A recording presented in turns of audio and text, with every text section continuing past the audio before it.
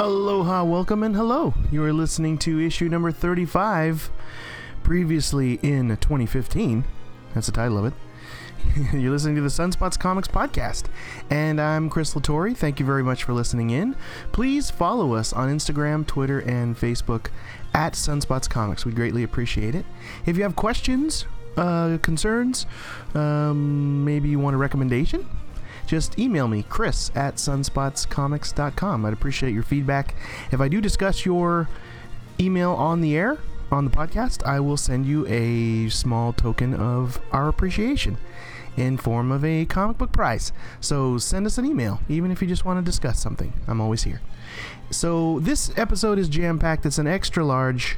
It's just a heavy duty, fun-filled hour and a half or so, I guess, podcast where I'm going to, there's no comic book feel-good freebies, there's no artificial intelligence stories, there's 0.0 Spider Sense tingling stories this week because we got so much to cover.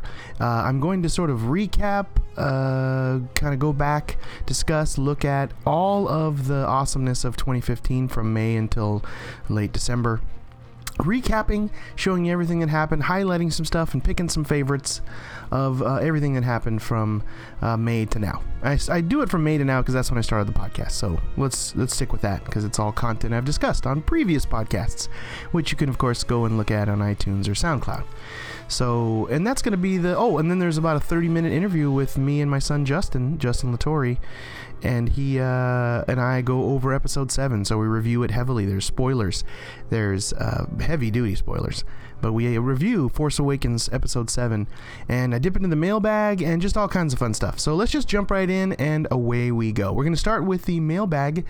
I actually got an email from Glenn, who on Instagram, you can follow him at squirrels_aren't, ARENT, _cants, CANTS. And he recommended Mad Men from the Allred. Michael Allred, his wife Laura Allred does the inks. And I've already I'm reading episode 1, and so far, I'm not done with episode 1. I downloaded the number 1 issue from 2007 and the number 1 issue from 2009. And I'm halfway done with the issue number 1 from the 2007 series of Mad Men. And so far, I like it. He's kind of a Frankenstein. He has amnesia. He's walking around the planet right now and everyone's dead. And there's a strange fog all over the planet. Why is he the only one left? And then he's visited by this sort of talking metallic orb. So I don't know what's going on, but it's a crazy mess that I'm enjoying so far, and I love the art of Michael Allred, and his wife Laura always inks and finishes and colors his work so beautifully. So it's definitely in the vein of their previous work from, say, iZombie. Art Ops is something I'm reading right now with Michael Allred art, and it's always, for them, something a little bit out there. And Madman is definitely going along with that vein. So thank you, Glenn, for the recommendation. I'm enjoying it thus far and felt like giving you a shout out. Please follow him. Again, squirrels_aren't_cants. And Glenn, I'll be reaching out to you to get your address so that I can mail you a comic book goodie. So that's the dip into the mailbag. Thanks, Glenn. Okay, so next up is a 30-minute interview/review/discussion about Star Wars Episode 7, The Force Awakens. Justin and I sit down to talk about it, review it. It's spoilerific, so be warned. And here you go. This is Justin and I and our review of Star Wars Episode 7, The Force Awakens. Here you go. Okay, so I'm here with my special guest, Justin Latore. How you doing, Justin? Doing all right. Where can my fans find you on Instagram? Just LA Kings on everything, except for Snapchat. I mean, I don't really use Snapchat too much, so. All right, cool. Well, thanks for being my guest today and coming in and reviewing and discussing Episode 7, Force Awakens. Yeah, I mean, it was a good movie. Good movie. Yeah, overall, big thumbs up. 2 lightsabers up, I say. And we both saw it 3 times, so we're going to talk a little bit about that. We're going to talk about what we liked and maybe didn't like. We're going to talk about maybe our favorite character, who that is. We'll point that out. And just overall give it a review and talk. So this is spoiler heavy. Spoilerific. Spoiler, just tons and tons of spoilers. So, but I mean, it's already January 2nd, so... Third. Yeah, everyone in the world's... We're recording this on the 3rd. Yeah. So everyone in the world's already seen it more than once. So here we go. I loved it. Two blue lightsabers up for me. Well, my lightsaber's green, so 2 green lightsabers up. Nice. And I tell you, I saw it three different ways, and I'll share those experiences a little bit. You saw it 3 times as well? 3 times.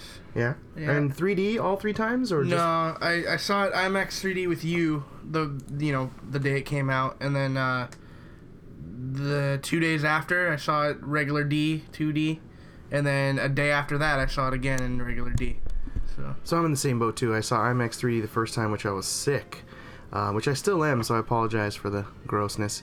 But I could hardly hear out of my left side, my left ear, on that show, so I was really looking forward to seeing it again. But right from the crawl, I had heavy chills and my eyes watered up a little bit. I think I was in such a shock at that point. Like I was, when we saw it the first night, everyone was just so into it, and like there was right when Lucasfilm came up, there was 3 clap moments. Lucasfilm came up on the screen. And people were cheering. And I was like, okay, like, relax. Like, there's 2 more coming. And then it goes in a galaxy far, far away, whatever. More cheering. And then, the music starts and the crawl starts. And then it was pandemonium. Yeah. Yeah, it was awesome. I was screaming. I was yelling. I was clapping. Pretty sure everyone in the theater was at that moment. So it was ecstatic. I was really excited, and the crawl itself, as in content-wise, when I first read it, I was like, well, what the hell? I was kind of pissed at how much we missed the rebellion. They screwed up. So and you're like, what? And I mean, I like that it was a short and sweet.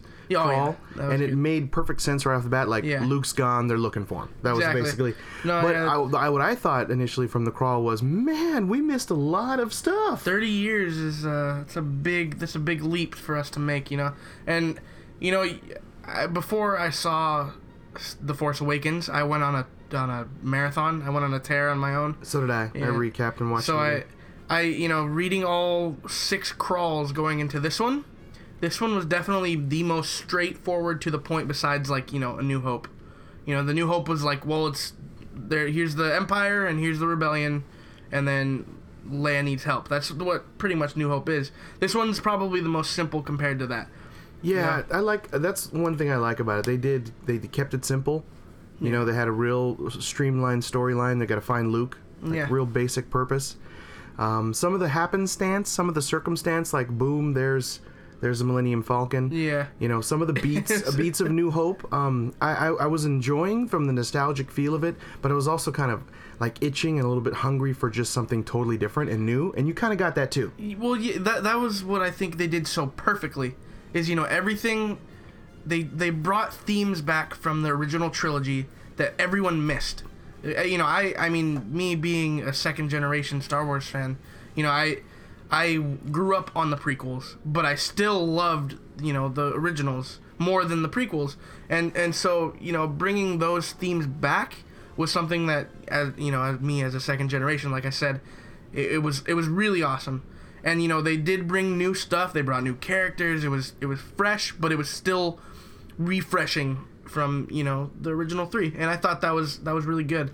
And I don't know how a lot of people took it. They could have been taking it like, come on, do something else, right. JJ. But I thought it was good, and he did it for the fans. I feel like it was a fan movie. He definitely appealed and fed the fans in this, and I felt like also that he did a good job of balancing the passing of the torch, the old and the new, kind of all 3 in one movie. And I know that's hard to do. I mean, he did some of that in the Star Trek series in J.J. Abrams, so he did also a really good job of doing it here, from the passing of the torch, from Han being killed. That was major.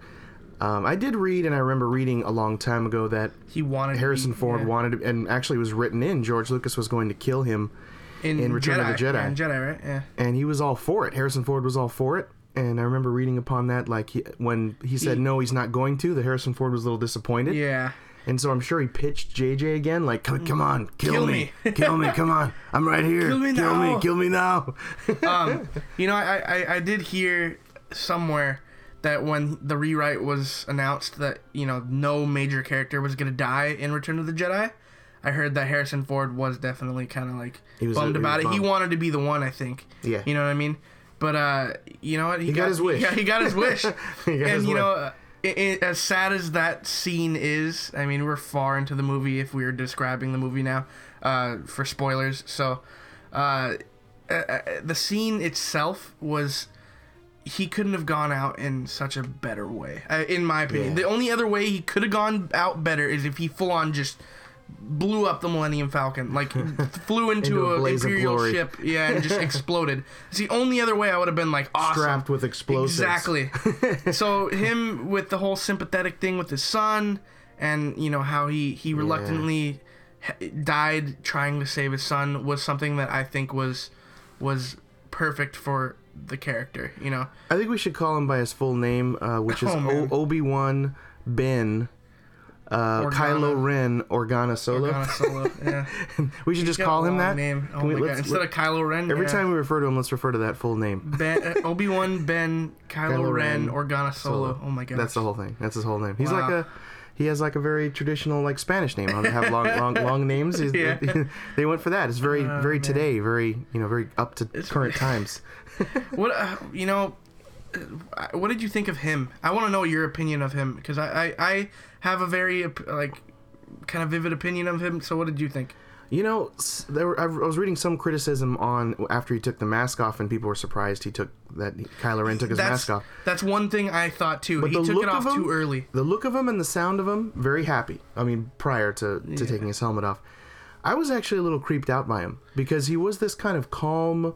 The way he spoke, he was just like this twisted little demented person. I got that vibe from him. I very much did. For me, they were saying like emo. People were saying like emo Darth Vader. I didn't kind of get that. I just got this creepiness from him. Which worked. For me, the whole beginning of the movie up until where he takes the mask off in front of Rey, he was perfect, and I loved it. He was creepy, and he was dark, and he was everything that like Darth Vader was, and a little bit more. You know, to the point of being a good villain. But when he took off the mask for the first time, he took it off way too early. He should have it would have had way more emotional impact on me and then I think probably more fans if he took it off just for Han Solo. You know what I mean? Maybe just at that scene. Just at that scene, and then he left it off for the rest of the movie, and then, you know, the whole battle and whatnot. But I feel like because he exposed it to Rey, it just kind of ruined that scene with Han Solo a little bit. It was still a good scene. I'm just saying, like, if we would have not known what he looked like when he took off his helmet at that Han Solo scene, wouldn't it have been like, oh, he's just normal? I think you and probably a lot of people had feelings of that because, like, we didn't see Darth Vader take his helmet off till Return of the Jedi. And so, but I think that's an unfair comparison when you really think about it, right? He's not that at all. He's a Padawan. Yeah, I mean, he's like a week in the dark side, you know, just he's like his 30-day trial point at this point. Yeah. He's got that Snoke, which is a weird name. I don't. You know, Andy Serkis plays him, right? I figured that. I didn't know that until I looked on IMDb the day after we saw it. Oh yeah. He had that Gollum voice. I noticed that I think the third time. After the second time, I was like, "That's really Andy Serkis." Like, but when I saw it the last time, I was like, "Okay, I could see it. He's got Gollum a little bit in that kind of character, which, you know, Gollum's awesome. But I mean, he's just, that character is confusing the crap out of me, and it's because there's no explanation for him. A lot of my friends come to me for nerd news, you know, help, questions answering, you know. So my buddy who went and saw it the same day that we saw it on Friday night, he came up to me. He's like, "Who's the big guy?" And I was like, "Dude." And is he big? You know, the first thing I thought was like, yeah, he looks like he's 5 times the size of a human, but it's a hologram. Yeah, so I don't think he is. He's I remember a scene in Empire Strikes Back where Darth is talking to the Emperor, and the Emperor's head is gigantic in this room. Yeah. So yeah, they're playing with size, and I didn't think. I think he's normal sized. You know, you know what would be funny is if he's Yoda sized. and then when he goes on hologram, that'll be the best. I think that would be awesome. They should do that. You know, an evil emperor that is like you know, Yoda size. That'd be crazy. Speaking of Yoda, what did you think of the new Yoda? That's what I've been calling it, Maz Kanata, the one from the Cantina, the Cantina runner. I don't know. I didn't consider her in the new Yoda just because she's like a she's like a fanboy of the Force. Well, you know, she's like, I don't know the Force. Yeah, the thing but is, I think you know, like she was just kind of a Force fanboy. With the whole thing, but I think the new Yoda is Luke. Really? Oh well, yeah. That's who's but gonna be there. For this movie, I feel like she was the Yoda of the, you know, because she's the one with all the experience. Technically, Sorta. She's lived through most of it, from what I remember of the story. She's lived through a lot. So I think like she was the one that was just kind of like, well, this is the Force. I can't do it, but you know, like I'll tell you about it, you know. And so I felt like she was the Yoda revival kind of that character, you know what I mean? Yeah, she was there to. I felt like she was kind of like the fan club. You know, if there was a Force fan club, she was the president of that fan club. She just was like, you know, she was in tune with kind of what's happening in the world and what's happening with the Force, but I don't know if she has any Force ability. She's not Force sensitive at all. Yeah, She's just got experience, you know. Yeah. What I mean? She's been around. She's like, what is 1,000 years? That's why I think like, you know, Yoda. She's kind of the Yoda because she's been around for too long. So, you know, but I liked that cantina scene. That's one of my favorite scenes in the movie when they walk in and that song. Yeah, it just like hit on. It wasn't. It would have been funny if they brought that song back, but you know, it was just whatever song they play. I want to get that song. You know what I mean? And like so, that whole cantina scene was awesome. I felt like just the exposition that was added on that point was just really, really strong. You know what I mean? That was another New Hope beat, right? When we walk into her lair, which I already forgot the name of it. That's been there for 1,000 years. I forget the name of the place. That was a very New Hope Episode 4 beat there. It's just, okay, here we go. We're feeling very familiar with definitely very nostalgic for Episode 4. But I really think that, going back to the point of Yoda, I think that it's going to be Luke. I hope that in the next one that Luke is fully even talks like Yoda, just says everything backwards. I hope Luke fully embraes that and just goes like, you know, learn you will of the Force. You know, like I hope he speaks that way. Wouldn't that be great? Boy. That would be. Oh man, I don't know if JJ will allow that, but that would be hysterical. I mean, maybe he goes a little crazy, and that's part of why he's alone. like Yoda was on Dagobah by himself for so long. Yeah, that's why maybe he kind of talks that way, and he's and maybe Luke being on that island alone for who knows how many years. What I thought because now we're at the end, we're jumping around the movie like crazy. We're not in any order, so I mean, at the end of the movie, when she walks onto that island after finding where Luke is on that map, and she's walking through that kind of crazy island, and everything's kind of built. You got a whole long staircase leading to him, you know? I was thinking the whole time, like, dude, he probably built this in a day. With the Force. He just picked up all the rocks and was just like, boom. And it was done. I don't know why, for me. Or is he in the first Jedi Temple they reference? Is that the first Jedi Temple? The first Jedi, not from, like, the prequels? No, they reference...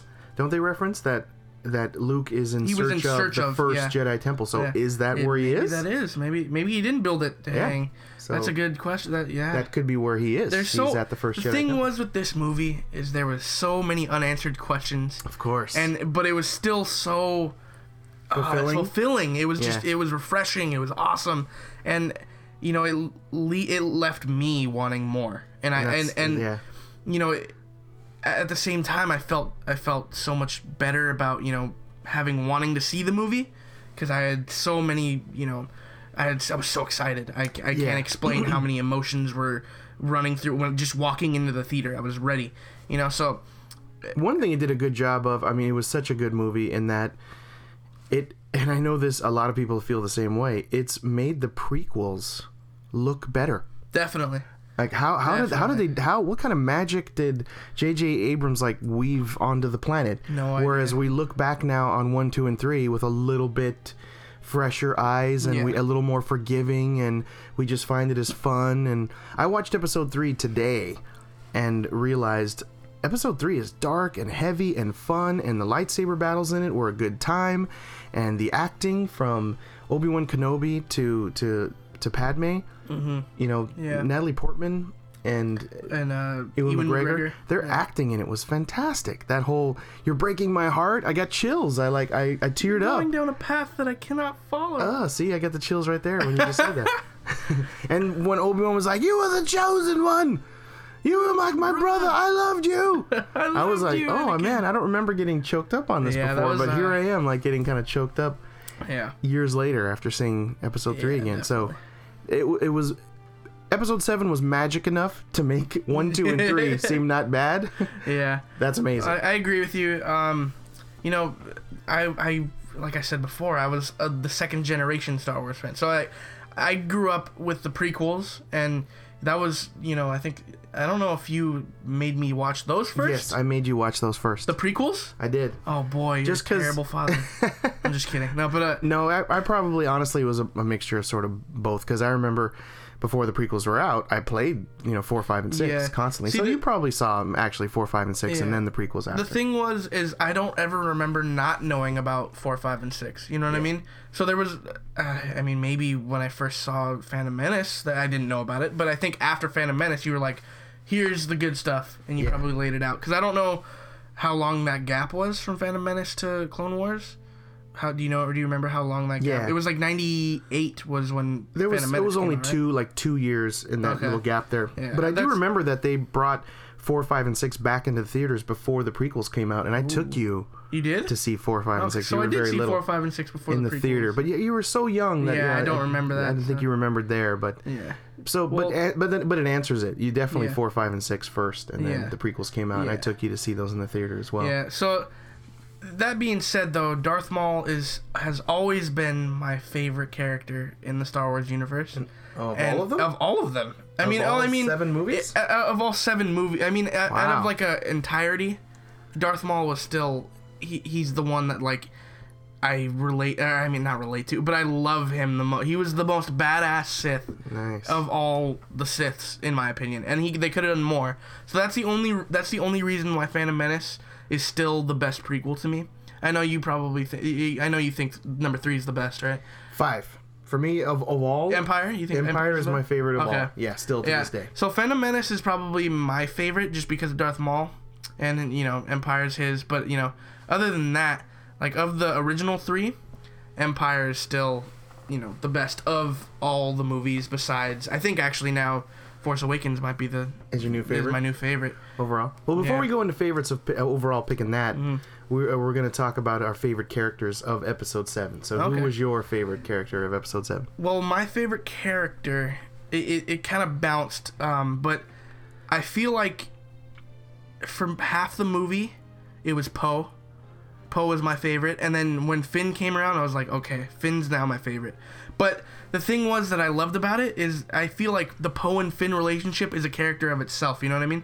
Like, they're the new Han and Luke. They're like the buddies of the universe, you know what I mean? Like, they're tight now, and they've only known each other for... But even their relationship is unique. Yeah, definitely like Han and Luke there, but Poe was such like a positive like breath of fresh air. Everything out of him's like, we're gonna do this. Exactly. He's like, that was one of my favorite lines. He's like got this positive attitude or everything. Like, we can get in there. We can break into the Star Killer, and I mean he's just like so positive in nature. And Finn is just like, we're gonna die. We need to run. We need to get out of here. He's like, I'm gonna fend for myself. Like know. My favorite exchange was when they first meet. Like I've seen the movie 3 times, so I've seen it 3 times. And that's my favorite like line exchange, my favorite connection of the 2 characters, because when he goes, oh, so why are you doing this? He's like, it was the right thing to do, and he goes, you need a pilot, don't you? That's just like me and my best friend, like that's smart alecky. You know what I mean? Yeah, that exchange was great. And he, oh man, that I could rehearse that whole thing, you know what I mean? And he goes we're gonna do this. He's like, we are, like, we're gonna do it. So who is your favorite? I'm gonna say Finn. So Finn, okay. Finn's my favorite. And did you feel like I felt like that Finn? I mean, he number one is defecting from the First Order, which is a big deal. So that's a big character.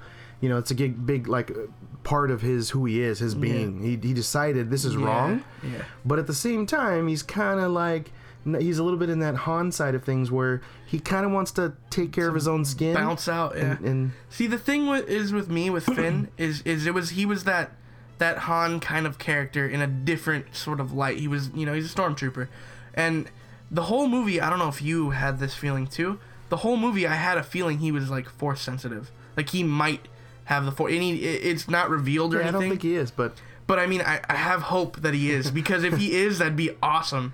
I think we see him with a lightsaber in his hand, and you hope for that, but I don't think he will. I don't think he'll be Force sensitive. That sucks, but I mean, maybe it could surprise us. I want him to, because the whole thing with me, it was because he was genetically altered and whatnot at birth, I have a feeling like because of that he might be force sensitive because he turned against his genetic altering. Like maybe because of that because he has midichlorians. Exactly. Well, I don't think that exists now. Like I don't know if JJ's gonna bring that back. You know what I mean? I don't know if they'll discuss it. I don't think they have to. He's writing the next one, isn't he? He's not directing it, but he's writing it. Yeah.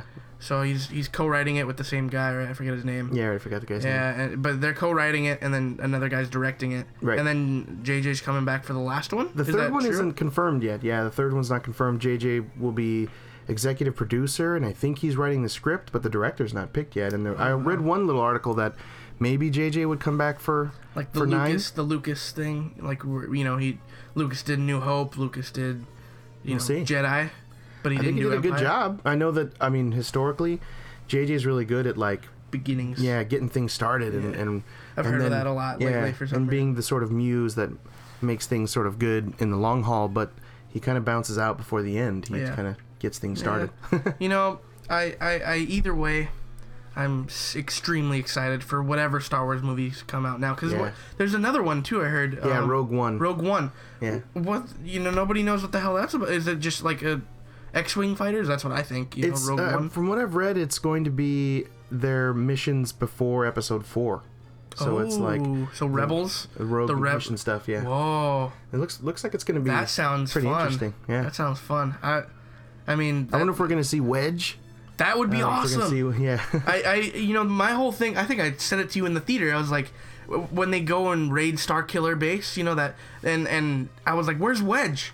Like, my whole thing was like, where's Wedge? Because I loved Wedge. Wedge was one of my favorite characters from the original 6. Or, original 3. Wouldn't it be kind of cool if they did Rogue One as Poe, The Adventures of Poe? That'd be cool. To just expand on his character. Or, just as, him in, he has the black X-Wing. Yeah. He's obviously already way experienced and he's already high ranked. But maybe when he was just, lower ranked and just getting that'd be fun. Some of his adventures. That'd be fun, cool. Too. But yeah, I'm extremely excited for any movie that's coming out now.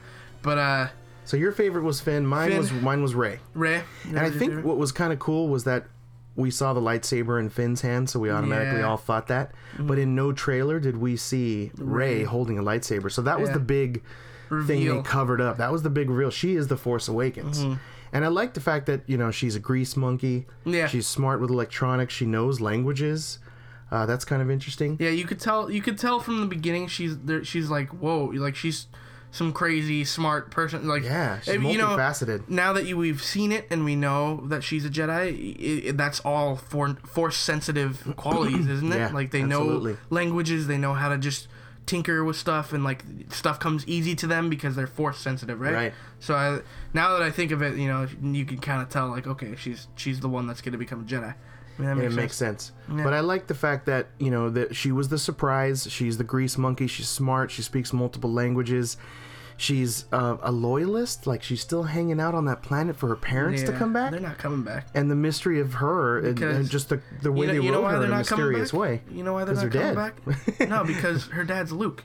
Well. And she found him. I don't know. They showed a hand. Her dad's totally Luke. You think so? Her dad is totally... There's no way. What if she's related to Obi-Wan? That would be cool too. Way. But either way, Obi-Wan was such a Jedi, enthusiast. He wouldn't have broke his code. Do you think, even after the fall of the Jedi? I don't know. Because you're not supposed to. With the Jedi, you're not supposed to fall in love.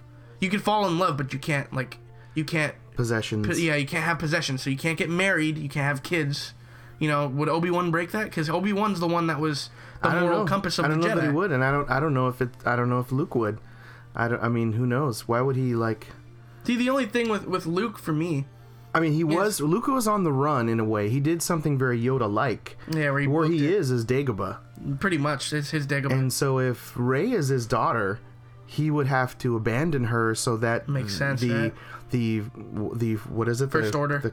What's Kylo Ren's group called? Oh, the Knights of Ren. The Knights of Ren, so that they don't find Rey. And recruit her. Yeah. Well, see that just opens another door that we can't explain anything. And that's one thing that. So the mystery is the part of the allure as to why she's my favorite character, because we just don't know. She carries a staff, which I dig. I like characters that carry staffs, and I'm into that. And she's strong. I think that young women all over the world. I think women of all ages.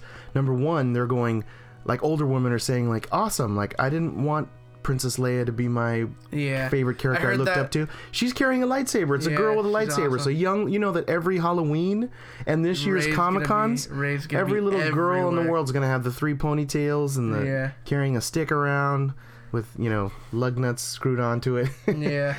And the outfits, you know, fairly easy. They could put it. It's like going to be cosplay mania with that. And every little girl all over the world is finally like, hey, we have a girl Jedi. Yeah. You know, it's a girl Jedi. No longer that blue, you know, from the prequels. Remember, that was the only girl Jedi I think I have ever seen was from the prequels. She had those tentacle hair things. In part 2, where she's blue and and they. Oh, and then Rebels. What's her name? Akasha from Rebels. She was that's one. True. But I mean, I don't. Watch and they were all the Clone Wars in Episode 2, right? That's where you saw the most Jedis, and then they're all killed. And then in Episode 3. Well, Episode 3, they're all killed. Yeah. Yeah. Was it Mission 66? Execute Order 66. Order 66. And then you saw, I think, 2 females get killed. Yeah, that were Jedi. But this one, you have like a main character that's a female and that's a Jedi. Yeah. I think it's definitely a change of pace and something smart that I think, you know, JJ probably had some sort of pull on. And you think maybe it was him because he wrote it, right? He wrote this one. Mm-hmm. So yeah, I think it might have been JJ. Well, who knows? But I like the mystery surrounding her, and I'm most excited to see what happens to her in 8 and 9. Yeah. So that's why she's ultimately my favorite. What was your favorite moment? Favorite moment of the movie? I can literally recall this one. Like I remember seeing it the third time and remembering this moment as being my favorite moment when they're after the cantina scene and they're getting raided. Remember? Mm-hmm. At the Maz's place. Finn and Chewie and Han, they're all tied up and like they're being caught. They have their hands on their heads, and then all of a sudden, you know, the X-Wings come in to save their asses, and they start shooting up everything, and then the 2 stormtroopers get taken out right next to them, and they go, okay, and they grab all their stuff, and Finn's kind of tearing stuff up. He grabs a stormtrooper blaster and starts shooting stuff, and then you see it focuses more on Poe's X-Wing, his black X-Wing, flying around just kicking the ass, and you can see he's just tearing it up, and you see Finn just watching it. And then, you know, he flies over Finn. He goes, whoa, that's one hell of a pilot. That's seriously my favorite moment of the whole movie. That's a great scene. That's my favorite scene of the whole movie because it was just epic. All 3 times it still felt that way Exactly. Just that part gave me chills. I don't know why. It was just like seeing the flying and seeing Finn just like, holy crap, you know, like it was just epic. I loved that part.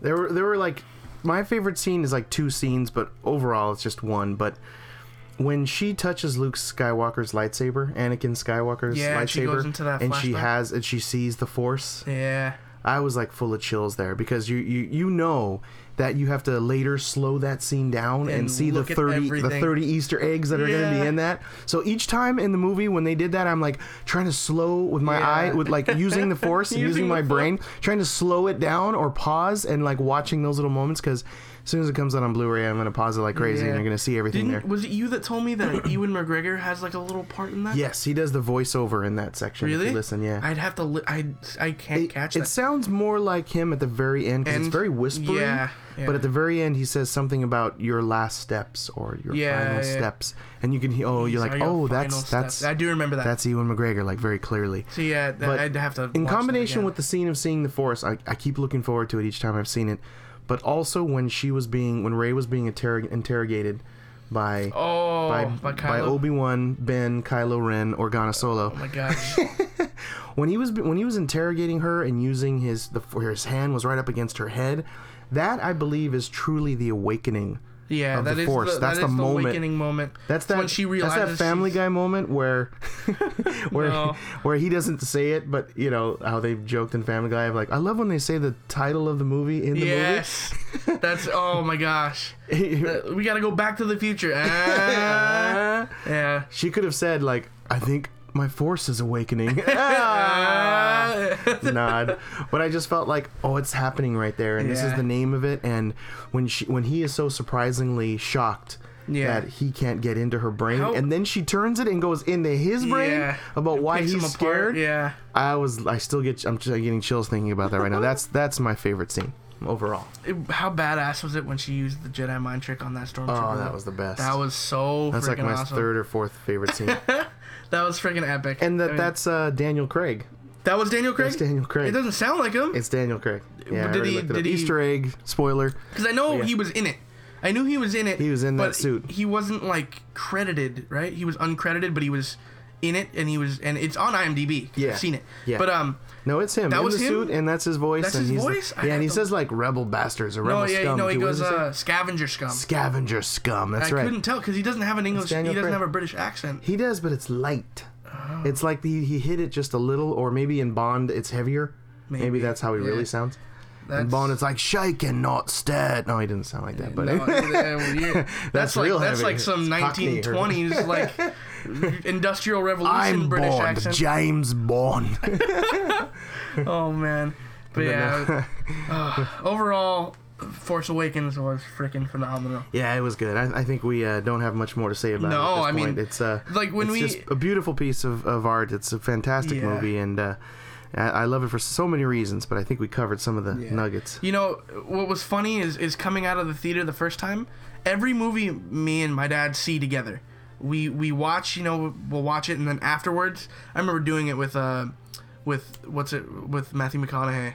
I forget. Oh, Interstellar? Interstellar. Mm-hmm. Remember when we picked Yeah. apart that movie like crazy? Right. This was one of the only movies where we were both like, what? We were speechless. 'Cause Yeah. it was so amazing and just jaw dropping. I had to go see it 2 more times to fully experience it again and again. And it was The first time, you're in shock. Like Yeah. you're just trying to digest it. It was a lot going on, and your brain is thinking nostalgia, and your brain is thinking, wow, we're doing this again. It's actually Star Wars. So and you happy. get caught up a little bit in that, and like you have to see it more than once just to sort of ingest it, and then see it again see to it as the movie a little more objectively and exactly. as the movie. Yeah. And you know what? It got better and better every time I saw it. And every time I saw it, I would catch little things that I didn't catch before, and it just made it that much more better. Like for me as a Star Wars fan, and as the kid who would get lightsabers and play with my uncle and my dad with lightsabers as a child, it was just fantastic to watch. I loved it. It made me want to go buy some toy lightsabers. Yeah. I mean, I know I have some somewhere, but it made me want to go get some toy lightsabers. Well, and remember after we saw that night, we saw it on Friday. Yeah, we went IMAX to 3D. Toys R Us. I dragged you guys to Toys R Us, and I grabbed the Force Awakens Disney Infinity 3.0 you set, did. and now I have them all. Which there's only 4 Force Awakens characters, but I never talked about it. But that night, it was not available to play. Really? I went home, and it said, like, on the screen, it said, this will be available after the release of the film, which No. I tried to play it after the release of the film. That's crazy. So the next morning, it was actually That's available. cool. That same day, I bought. You remember that? I bought that little keychain lightsaber. Yeah, That's on it's in my your car. the freaking rear view on my car. So it's I can now literally look at something that I see every day and go, I bought that the day I saw Yeah. Force Awakens. And like, Same with it's me. weird that I needed a little memento to have that to say about it. You know what I mean? That's a compliment to the movie. I mean, when I finally the next day, that Saturday, got to play The Force Awakens. Yeah. And right now I'm playing with Yoda, which is hilarious. It's just Force fun Awakens game? on the Force Awakens game. Oh boy. But yeah, I'll never forget that. Being able to fire it up, you see the crawl again, and Disney Infinity, the game does such a great job of just putting you right back into the movie, and you're playing little aspects. awesome. It was priceless, and Awesome. I highly recommend it. But yeah, movie was fan-friggin-tastic. Fan-friggin-tastic. Well, I think it's two lightsabers up. Green for me, blue for him. right. Do you think that said it all? I think Yeah, I think we said it all. We've said everything I could possibly say because I can't really say much more about this amazing movie. So Well, there you go, guys. There's our review/discussion about Episode 7 Star Wars: The Thank Force you. Awakens. Thanks for listening. Have a good one. later. And a quick Zombie Destroyer announcement number 7. I have page 1 in my possession, and it's so gorgeous to look at in person. Thank you so much, Jordan Hudson. I am so excited to post it on the website and to begin trying to color it. I'm looking at getting a scanner, looking at refreshing my Adobe Photoshop experience, even have some of the Prismacolor inks. I'm going to try to do both ways to try to color it myself.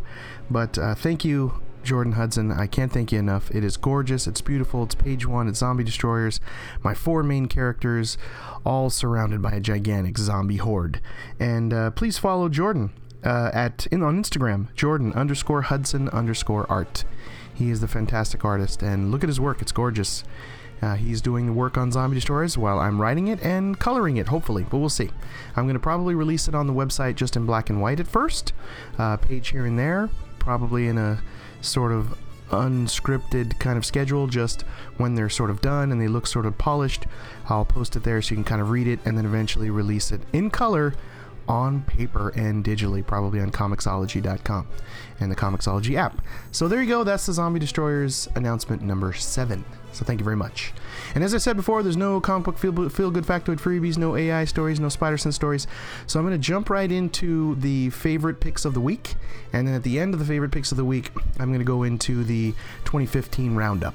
So this week there were, for New Comic Book Day, December 23rd, I had 14 comics. Not bad. And 5, again, made it to the top picks. I think that's like 2 or 3 weeks in a row where I had 14 and then 5 picks, I think. So that was, actually it's December 30th was the pick of the week, not December 23rd, December 30th. And please buy these recommendations on paper. Go to your local comic book shop, support them, find a comic book store near you, and buy these on paper. They're fantastic. They're gorgeous comics. And of course, spoiler alert, I do review them, read them, discuss them, talk about them. And spoiler alert, you've been warned. And also, quick mention of the art cover of the week was Batman Europa number 3. And it is a gorgeous cover. It has the Eiffel Tower, pieces of the Eiffel Tower, and multiple Eiffel Towers made into like a Batman statue, with this gruesome looking bat symbol in red in the center of his chest with like Joker crazy looking teeth in the center. And it's by artist, his name is, I want to say it's Diego Latore. No relation, but Diego Latore from art. I guess you have to also mention the layouts from Giuseppe Camuncoli. The layouts were by him, so it definitely looks like a two-man job. And they're also the art winners this week. So cover winner, Batman Europa number 3, get it. Art winner overall, also Diego Latore, and the layouts by Giuseppe Camuncoli for Batman Europa number 3 of 4. And it also made it into the top picks this week, so you're going to hear more about it coming up. I had to mention those are the art winners. And number 1s, there was actually only 2 this week. There was Last Gang in Town, which was kind of a punk rock kind of mess of fun. It didn't make the top picks, but it was definitely, it harnessed that feeling of grungy punk music. And the comics don't do that very often. Not sure if I'm going to keep going. I'm going to think about that one. But Last Gang in Town was a number 1. And also Anakin and Obi-Wan. Obi-Wan and Anakin, Star Wars series, number 1, which made it into the top pick as well. So I'll discuss that. But only 2 number 1s this week out of the 14 overall. So 5 of them made it to the top 5 picks. Please pick them. Please grab them. Please buy them. They were fantastic. So let's start. Coming in at number 5 was from Marvel Comics, Drax, written by CM Punk and art by Scott Hepburn. I have to say, the art overall this week was fantastic. It was a really good art week, which was just, when you buy comics and it's beautiful art in your hands, it just makes it feel like you really spent your money wisely. And I definitely felt that this week. All the art was just gorgeous. So Drax is just a lot of fun. Ultimately, CM Punk did a great job of harnessing that very literal personality of Drax and his sort of 90s tattoos. The artist captures that very well. And he is kind of meandering here without the rest of the team, trying to find his way in the galaxy, and runs into a guy that I know I've seen in previous Marvel comics before, Terrax. Terrax is a giant behemoth, kind of Thanos-looking guy, where you think they're going to drop the gloves and go toe-to-toe, but no. He's like, let's sit down here at this bar and have a drink together, and throws his giant axe on the table and like, hey, let's sit down. So you already thought, okay, I can expect this to just be a big fight, but no, turns out they're going to be buddies and sit in a bar and talk about stuff. And it's just the dialogue back and forth between them, this, Drax being very literal, and this, Terrax being very sort of gladiator-like and just very outspoken and very loud, and everything is just, his honor and privilege and right, and it's about strength, and it's just this hilarious little conversation they have about like what are they going to do, and the bartender's like an interesting written character there, this female that's very tough and just threatens to liquidate people constantly. I just like that. It was just a chuckle, like am I going to have to liquidate someone today, she constantly says. And she's just well written, and they think she's just a barkeep, but she's also a really skilled mechanic. And she offers Drax that if he can find out who's been stealing her stuff, she will fix his ship for free, and he can get off this little crappy planet where this bar is. Well, come to find out, there's people stealing parts, but also like stealing children, and so he's kind of thrust into this situation, trying to be the hero, and luckily his new bar buddy is going to jump into the mix here and help him out. So there's so Terrax and him fighting hand in hand, and it's uncovering sort of a deeper mess on this planet than he expected, and he has to help these small children, and so it's just a blast. It's just a great splash of colors and green, and it's just sci-fi fantasy fun. I enjoyed it all the way through. A quick page turner, and hats off to Mr. CM Punk for making just a fun Drax series. I definitely recommend it. That's Drax number 2, was my number 5 pick of the week.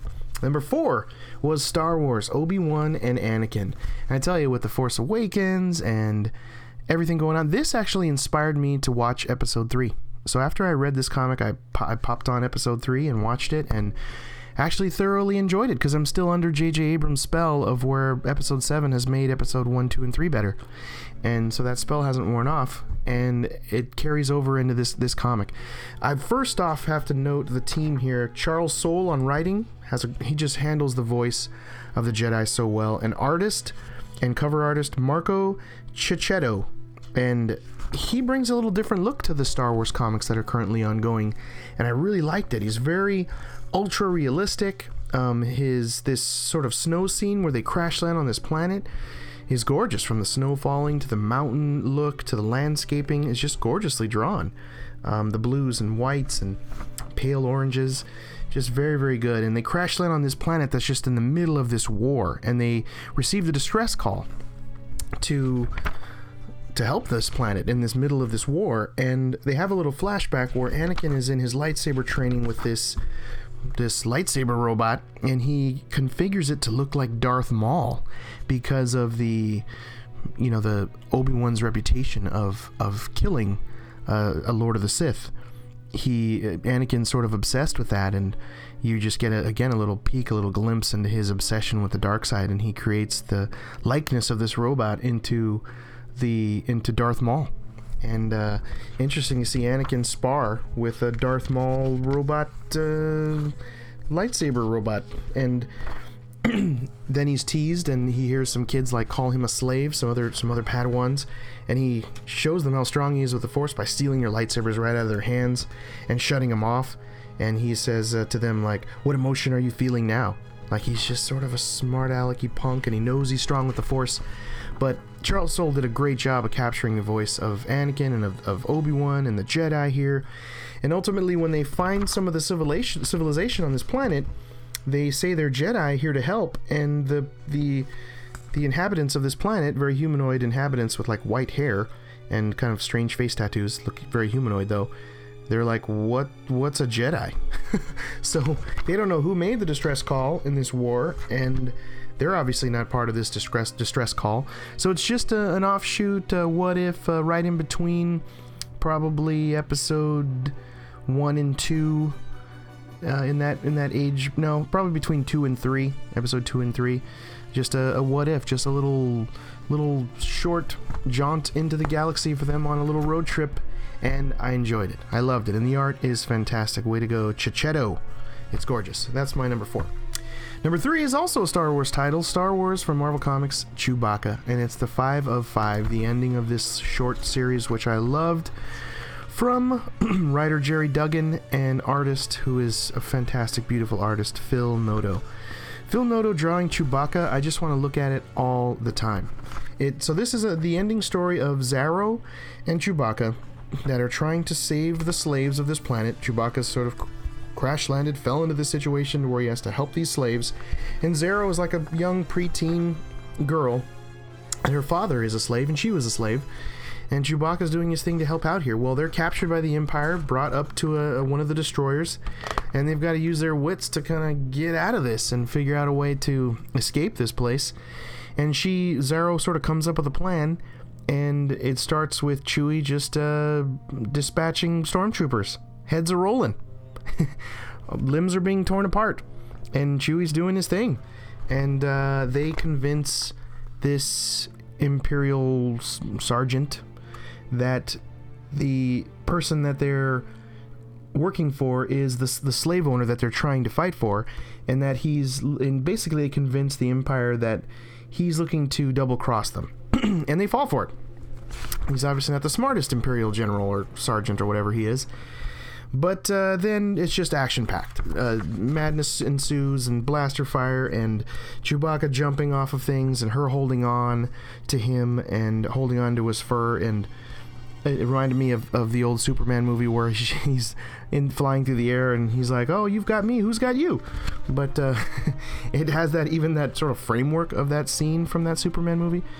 But ultimately their friendship works here, and Chewie saves the day, and the Empire leaves the planet alone, and the slaves are going to be left alone. And there's just a very warm, touching goodbye moment between Zaro and Chewbacca that they did really well, all with the the facial emotions with her looking at him. And he gives her a memento to remember him by, which is his medallion that he quote-unquote did not get at the end of Episode 4, New Hope. He did get one, apparently, because there it is. So I like that they kind of joke and fill in with Chewbacca not getting a medallion at the end of Episode 4, New Hope, in the medallion ceremony scene. He had one after all. Maybe they just gave it to him on the side, or quietly, or not on the movie screen, whatever. And he gives that medallion to Zaro, and even their exchange between, like, don't you want to keep this? And he sort of points out his gun belt, like, it doesn't really work with what I'm wearing.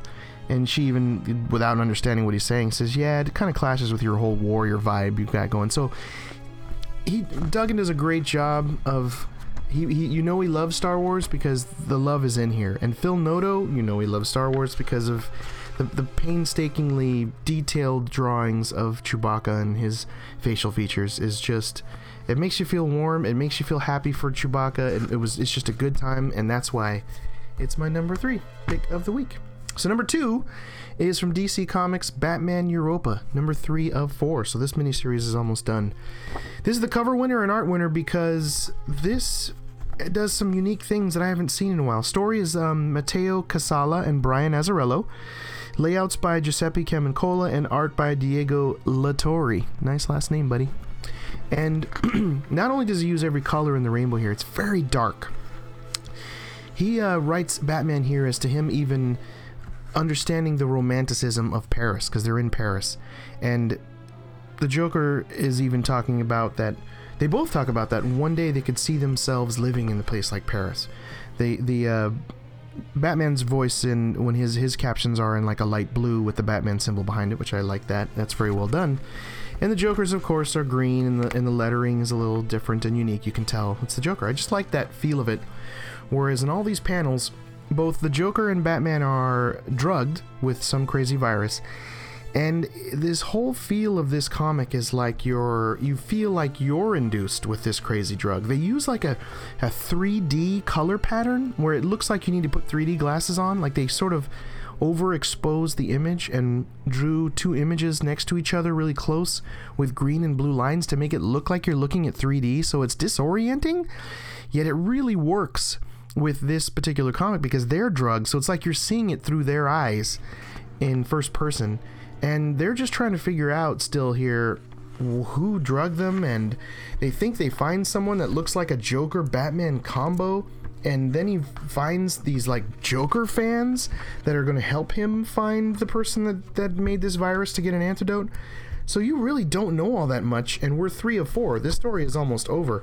So this just feels like a drug-induced romp of they're virused up, and they realize they have to help each other, but they don't like each other, and the dialogue here is written very, like, it makes sense. It's not to where you feel like they're just totally buddies, that they're hashing up some things in the past, they're having difficulty dealing with each other, and at times Batman seems to be slipping like further from reality, and the Joker's the one that has to actually, at one point the Joker saves him from falling off this building because he feels like he needs the Batman to find the antidote for himself. So it's it's just well done. It's just so gorgeous to look at. You have to look at each page again and again and again because you don't really know what you're looking at, and that 3D coloring effect is disorienting, and it's trippy. Just a trippy episode. That's why it was my number 2. It's a lot of fun. Joker and Batman dealing with each other, crazy. But anyway, the number 1 pick of the week this week from Image Comics, Black Magic number 3, written by Greg Rucka, and the beautiful art by Nicola Scott. She is an art cover winner and an art winner in the past, and this was a very close art winner. This really does a good job of building a bigger like world here and opening up and introducing some new characters to where you really feel like this story, which is kind of small in scope, just got a whole lot bigger. It's this witch coven that our main character, Rowan Black, who I like that you don't really know, is she good, is she bad? She's a cop. She's called into some hairy situations like the one in issue number 1 of this series, which was a hostage takeover situation. She's called in for that stuff. So she's like a, high level detective, highly respected in her unit. She has a partner that she's close to. You like her sort of as a person, but she's in this witch coven. And now she's looking at stealing evidence from a locker to find out if the guy that was in issue 1, the guy that did the hostage takeover of that gas station, I think it was, if he's part of this other coven that they war with. So it could be this witch coven war that looks like is building. And so she puts these spells on her house, which the layouts of how she does that, and the very slight light use of color here, it's mostly black and white with this beautiful shading, but every now and then they'll do a little splash of blue and green when she's casting a spell to protect her front door. Like, it's so just well done. And you could just tell from the books laying on the table on page 5 in this 2-page layout, like that she took a lot of time writing small details of how these witch books look, to where they look old and withered and of old kind of brownish parchment. But it's just so well done, and the black backgrounding on all the pages, I love that. So you don't have the normal white empty space, it's all black in between and all the edges of these panels, so it just really makes her black and white just pop and really stand out and look gorgeous. There's a scene where she stole some evidence. It's this lighter which she stole from the person that did the hostage takeover in issue 1, and she's swapping it out with another one but putting a spell on it to, I guess, make other people see it as the original piece of evidence that was in this lockup. Kind of a neat way to use witchcraft to steal evidence. So it's just well done, and you're introduced to it. They just speak German, and there's just all German on this second to last page here of this woman and this man walking down this crazy looking corridor that's lined with skulls, and you just know it's bad news. They're speaking German and they're going into a dungeon. What does that tell you? It's bad news. And then they meet sort of a computer mastermind downstairs in this dungeon that speaks English, but tells them to he's giving them a mission to go out and check out Rowan. So they're about to be introduced. Rowan Black is about to be introduced to like a third party. So you have this potential witch war going on, and then you have these German folks that are coming after her as well. So it's opening up a larger world in this, and I really enjoy it, and the art is so fantastic. It is a piece of work you have to buy immediately. That's why it's my number 1 pick of the week. So that's the picks of the week. Hope you all enjoyed that. So we're about to get started now in the previously on 2015 part of the show. So let's sit down, put your seatbelt on. We're going to begin that, and I'll break that down as to what I'm going to look into. We're going to have some top picks, some favorites. I'm going to pause real quick and start over, and then we're going to get into the best of, the picks of, the 2015 wrap-up, roundup, whatever you want to call it. But so hang tight, I'll be right back, and we'll get that started. Okay, so welcome to a part of the show I like to call Previously in 2015. So this is the year 2015 recap part of the show.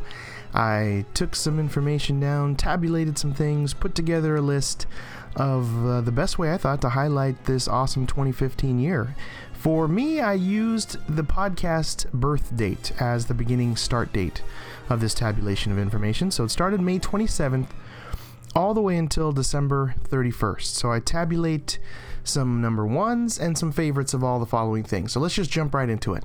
The first thing that I tabulated was that for 2015, the publisher that got the most of my money was, drumroll, Image Comics. They by far took 20 or 30% more of my dollars than any other publisher. So I don't want to bore you with the numbers and details, but they won it this year. Image Comics took most of my money. And the comic books that made most of the number one picks, repeated number ones, was by Image Comics' Invincible, written by Robert Kirkman. It had more repeat number one picks of the week than any other pick.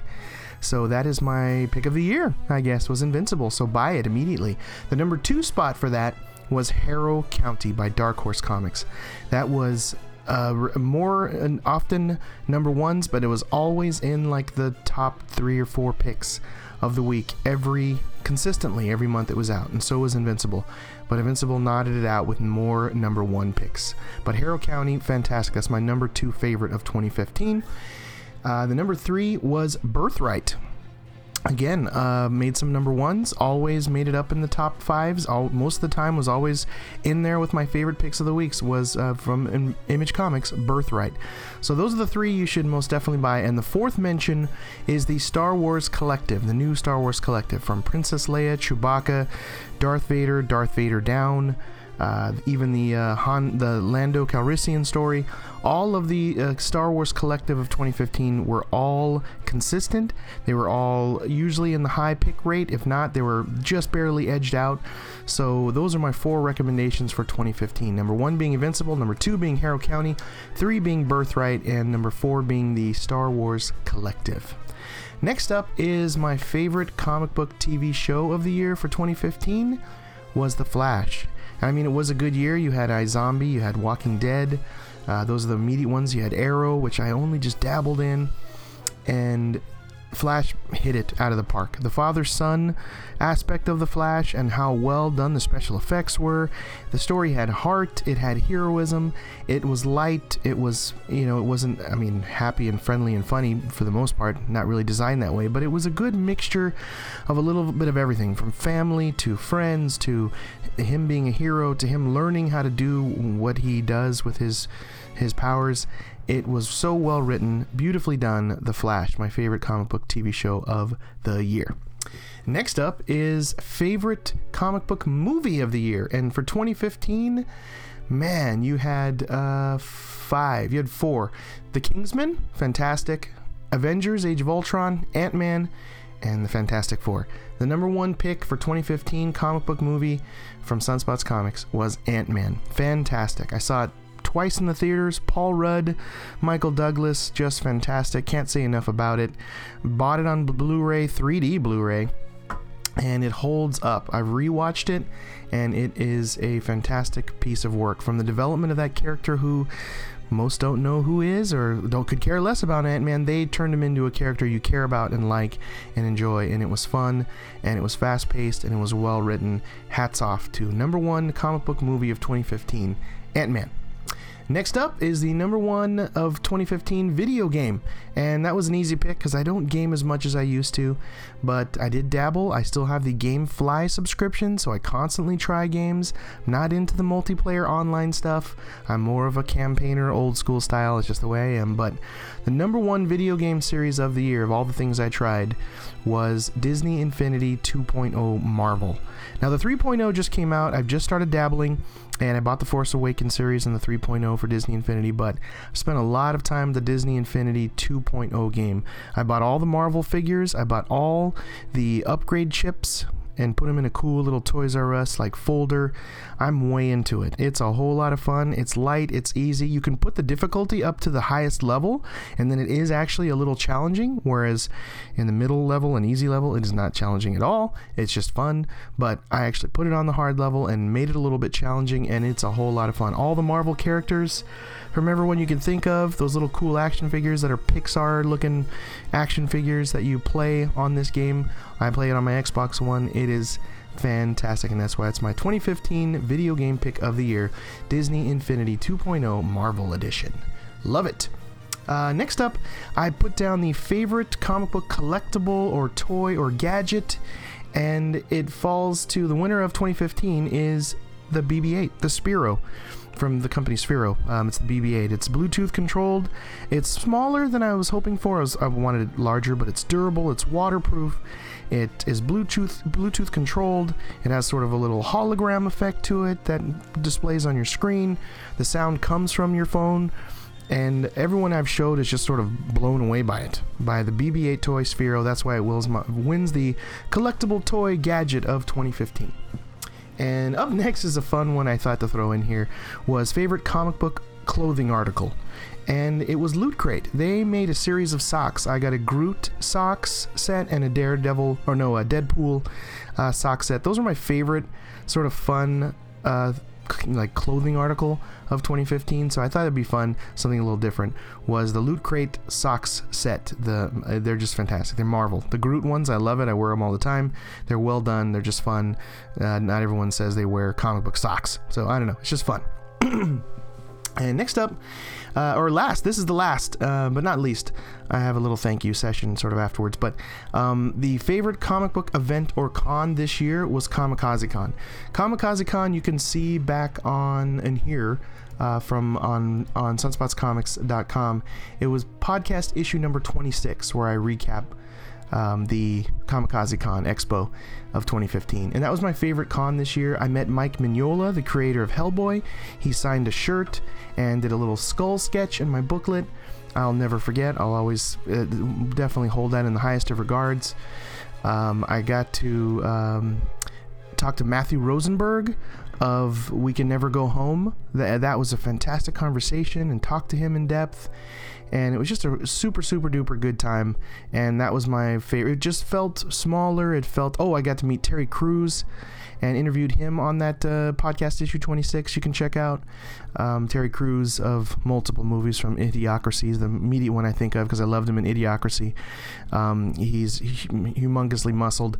Brooklyn Nine-Nine is what I watch him in now. He's like the sergeant. He's fantastically funny in that and refers to himself in first person, and it's just fantastic, and he's funny there. And Terry Crews, he's doing his own comic book coming out soon, which I've been waiting for but haven't heard anything from.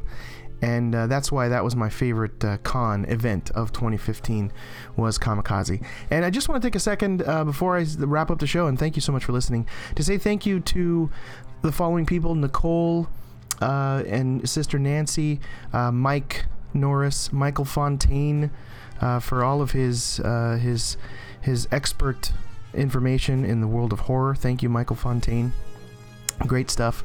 Check out his podcast, which is fantastic, My Haunt Life, even at myhauntlife.com.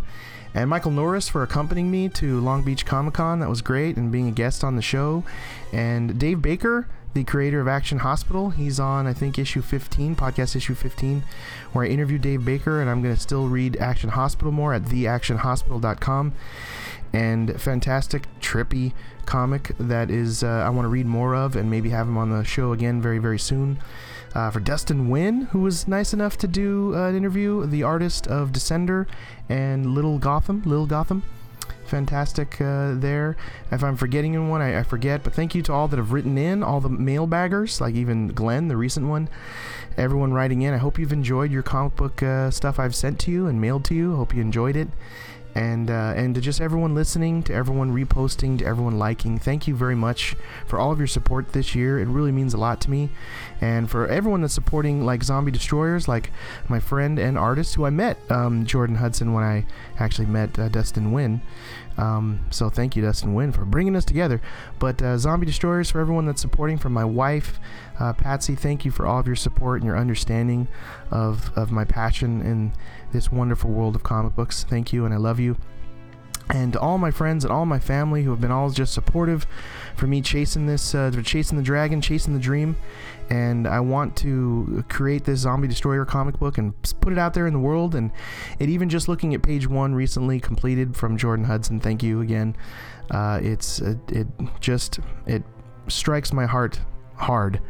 And to know that I'm maybe a small smidge part of something that I've loved so much for so many years, that is comic books, to give a little back, to just be in this and express my love of it to you, and try to bring that positiveness to you week after week. I hope you've felt it. I hope you've enjoyed it.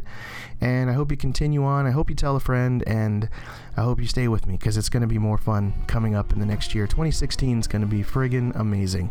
My goal is by maybe summertime to have issue number 1 of Zombie Destroyers in print. We'll see if that falls in line and goes within that path, but that's the game plan there, is maybe by summertime, maybe August, September, have that released on paper. Zombie Destroyers number 1. But anyway, thank you so much to everyone, again, the mailbaggers, the listeners, the family, the friends, everyone that has listened in and supported me. I really appreciate it, and I love you. Thank you so much. And again, hope everyone had a happy new year, had a happy holidays, had a Merry Christmas, and you were with people that you loved and had a good time, and gave some gifts to people that mean something to you, and because it's always fun to give gifts. That's why I like doing it with everything. And please, again, wrapping this up, and before I say goodbye, please follow us on Instagram, Twitter, and Facebook at Sunspots Comics, and write me, Chris at sunspotscomics.com, on my email. But thank you very much. We appreciate it, and I love you, and thank you, and looking forward to an awesome 2016. It's going to be a whole lot of fun. So hang in there, and don't forget to hit to subscribe and to buy 3 of.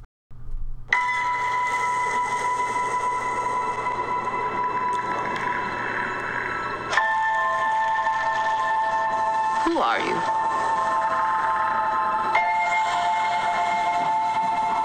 I'm no one.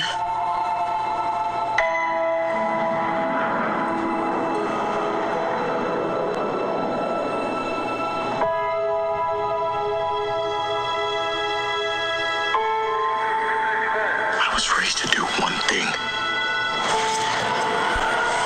but I've got nothing to fight for.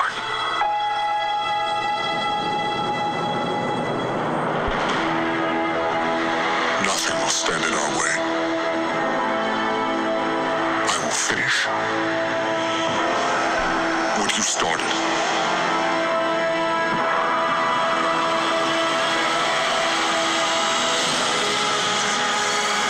There are stories about what happened. It's true. All of it.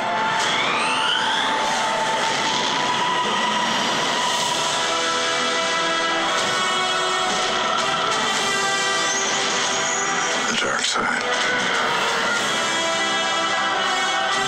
The Jedi.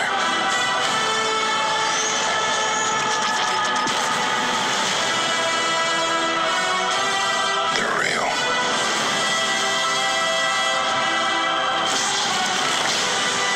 The Force. It's calling to you.